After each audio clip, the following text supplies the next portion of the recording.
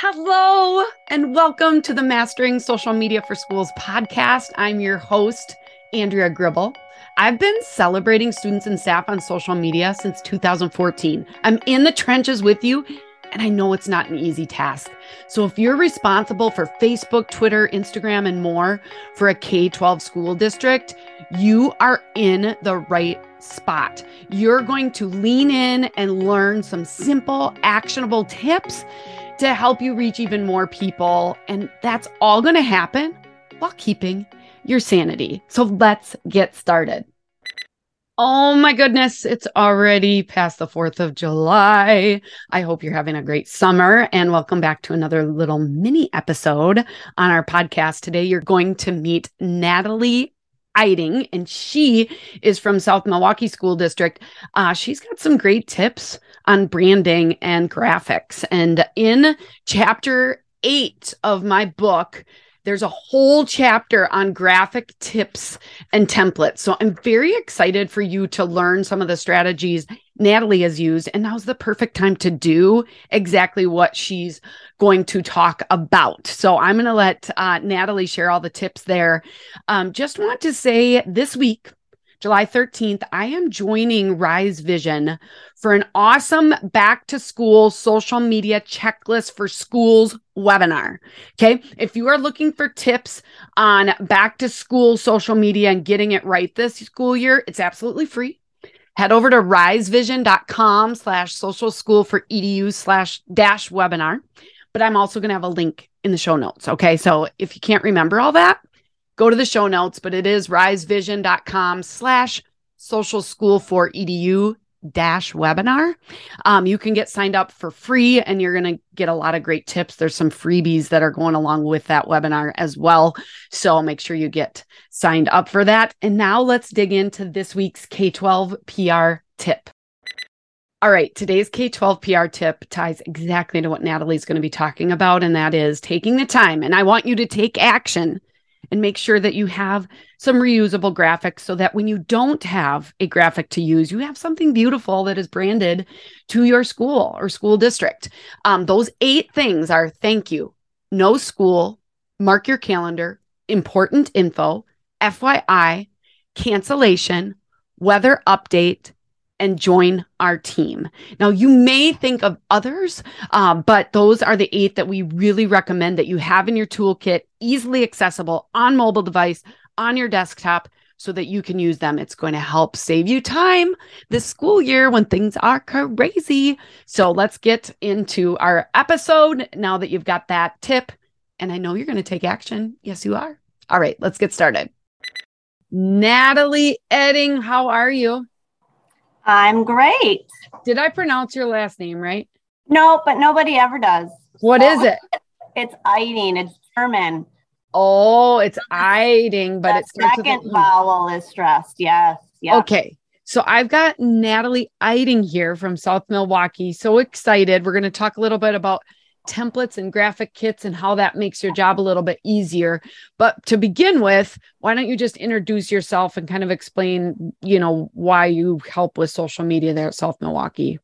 Sure. Well, first and foremost, my main gig is elementary special ed teacher. And how we've divided and conquered social media within our district is we have one rep at each building who's paid a nominal stipend to post a certain times a week.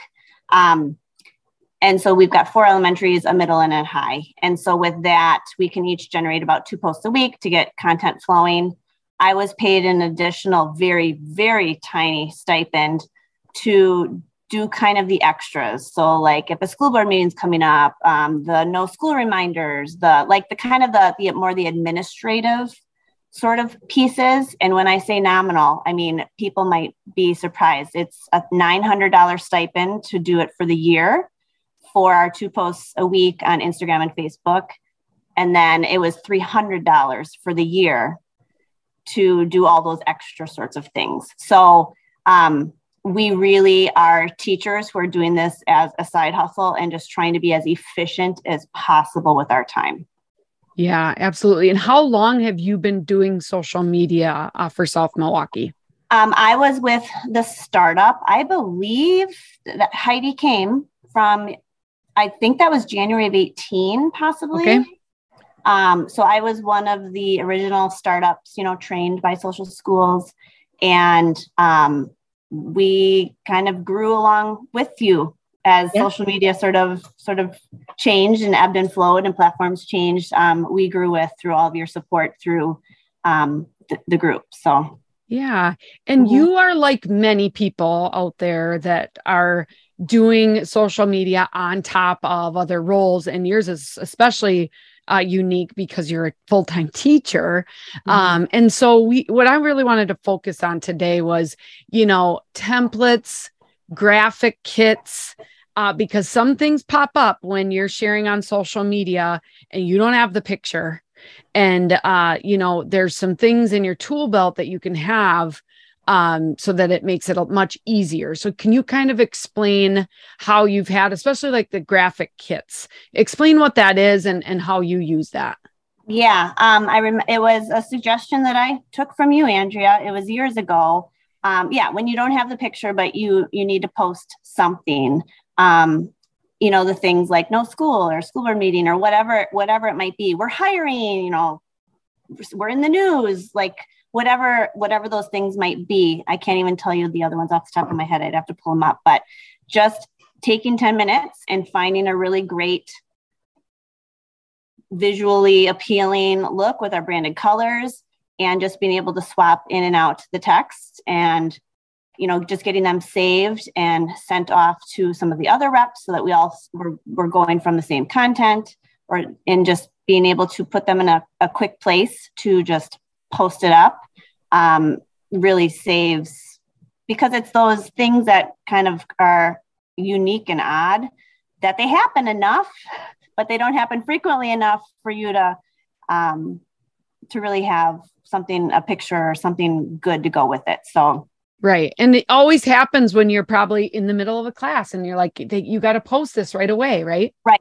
Or it's 8:00 at night and I left my computer at the school for the day, so I've got it all in a folder so I can run it mobile.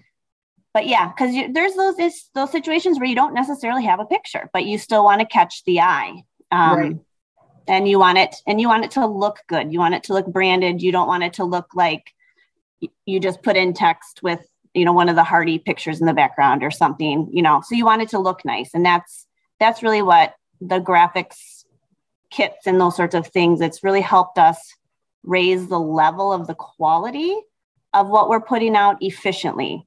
And it keeps a similar tone. So it's not someone in another building in between their two classes quickly making a graphic that looks completely different from something I had posted the week previous. So it helps with consistency across all of our posters as well, because there's 6 people and we're getting them up as fast as we can in an efficient manner. So it really helped us just raise the level. They looked professional, and they're not. We're just teachers who pretend like we're graphic designers, but it made it work.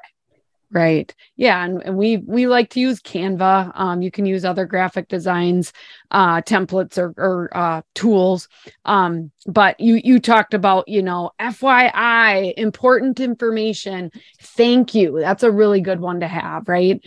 Congratulations. Don't forget some of those and meeting tonight or, whatever. Hiring. Yeah. Yeah, now hiring, athletic update or a weather update are also important. Yeah.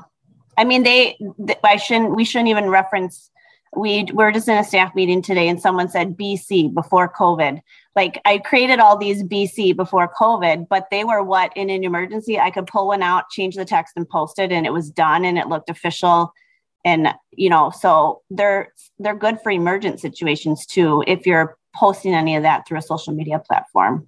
Yeah, because it's always good to have an image with whatever you post out there on social media, whatever channel it's on.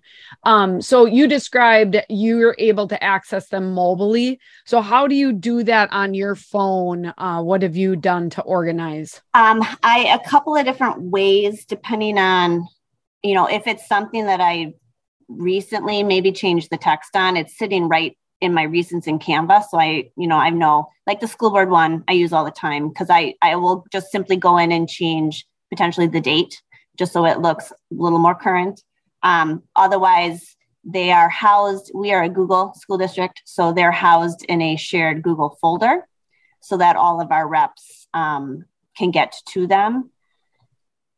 That's how I generally kind of roll with it. My camera roll, I'm an Android girl, and my camera roll is just a mess. And I try not to put anything important in there. I try to like put it in a house so I know exactly where it is and I'm not scrolling forever. Sure. I know you can heart things and favorite things. We all have our own hacks and tricks, but yes. I'm a good older girl. Yeah. And I think, one thing COVID did do is it made sure that we could access things, wherever we were at. One other tip, if you wanted to put it on your camera roll, is you can create folders within your camera roll. Then you could have a folder that's just made for your school. Because in my case, like when I can find them in Google, but usually I have to download it to my phone to be able to upload it on social media. So to me, having it in a saved folder on my phone is helpful, but it's whatever works for you, like you said, right? Yep. Yeah. And I really love your point of, hey, if there's multiple people doing the social media, it can really give that consistent brand, that consistent look, no matter who's putting information out there. And again, a lot of times it's happening when you have no time to actually create something. It's so nice to be able to have those handy, right? Yeah. Some other templates that I've made are just simple borders with the district logo in the bottom. So it's transparent. It's, the whole thing is transparent, but it just allows me to quickly throw something that looks branded and looks better on top of whatever picture I'm putting up. So, but turning those into logos on Canva instead of any other different way that you might create designs on Canva really helps you just slap it on top and you go, because it's sized right. It's, if you're always using a square and everything's in a square, everything fits together and looks great. So, right. Those are good too. Yeah, I love it. Is there anything else you wanted to just talk about? I mean, we really covered a lot and a lot of helpful things, but anything else with templates or graphic kits? No, I just think there's a bit of a learning curve just with anything. And so if it's something that someone might be intimidated by, it's a learning curve. And, once you get the hang of it, it really is a time saver in the end, because if you want the brand to show, you want it to look professional, and just be patient and it'll really save you time in the end. Yeah. Awesome. And yeah, it's saving your sanity is so important, especially, I mean, you deserve a special spot in heaven already, Natalie. I know that your job teaching special education, that's a very challenging role. So you've been able to do that well and do your social media storytelling. So congratulations. And thanks so much for hanging out with us today. Of course. Thanks, Andrea. All right, guys. Thanks so much. We'll see you next time. Oh my goodness. That's it for this week's episode. I hope you learned a lot. And if you did, pass it on to others who might need to hear it too. And would you leave me a review? I would love a podcast review. Now, if you want to become a powerful social media storyteller for your school, grab your copy of my book. I poured my heart and soul into this thing. It's called Social Media for Schools: Proven Storytelling Strategies and Ideas to Celebrate Your Students and Staff while keeping your sanity. You can find out more at socialschoolforedu.com. See you next week.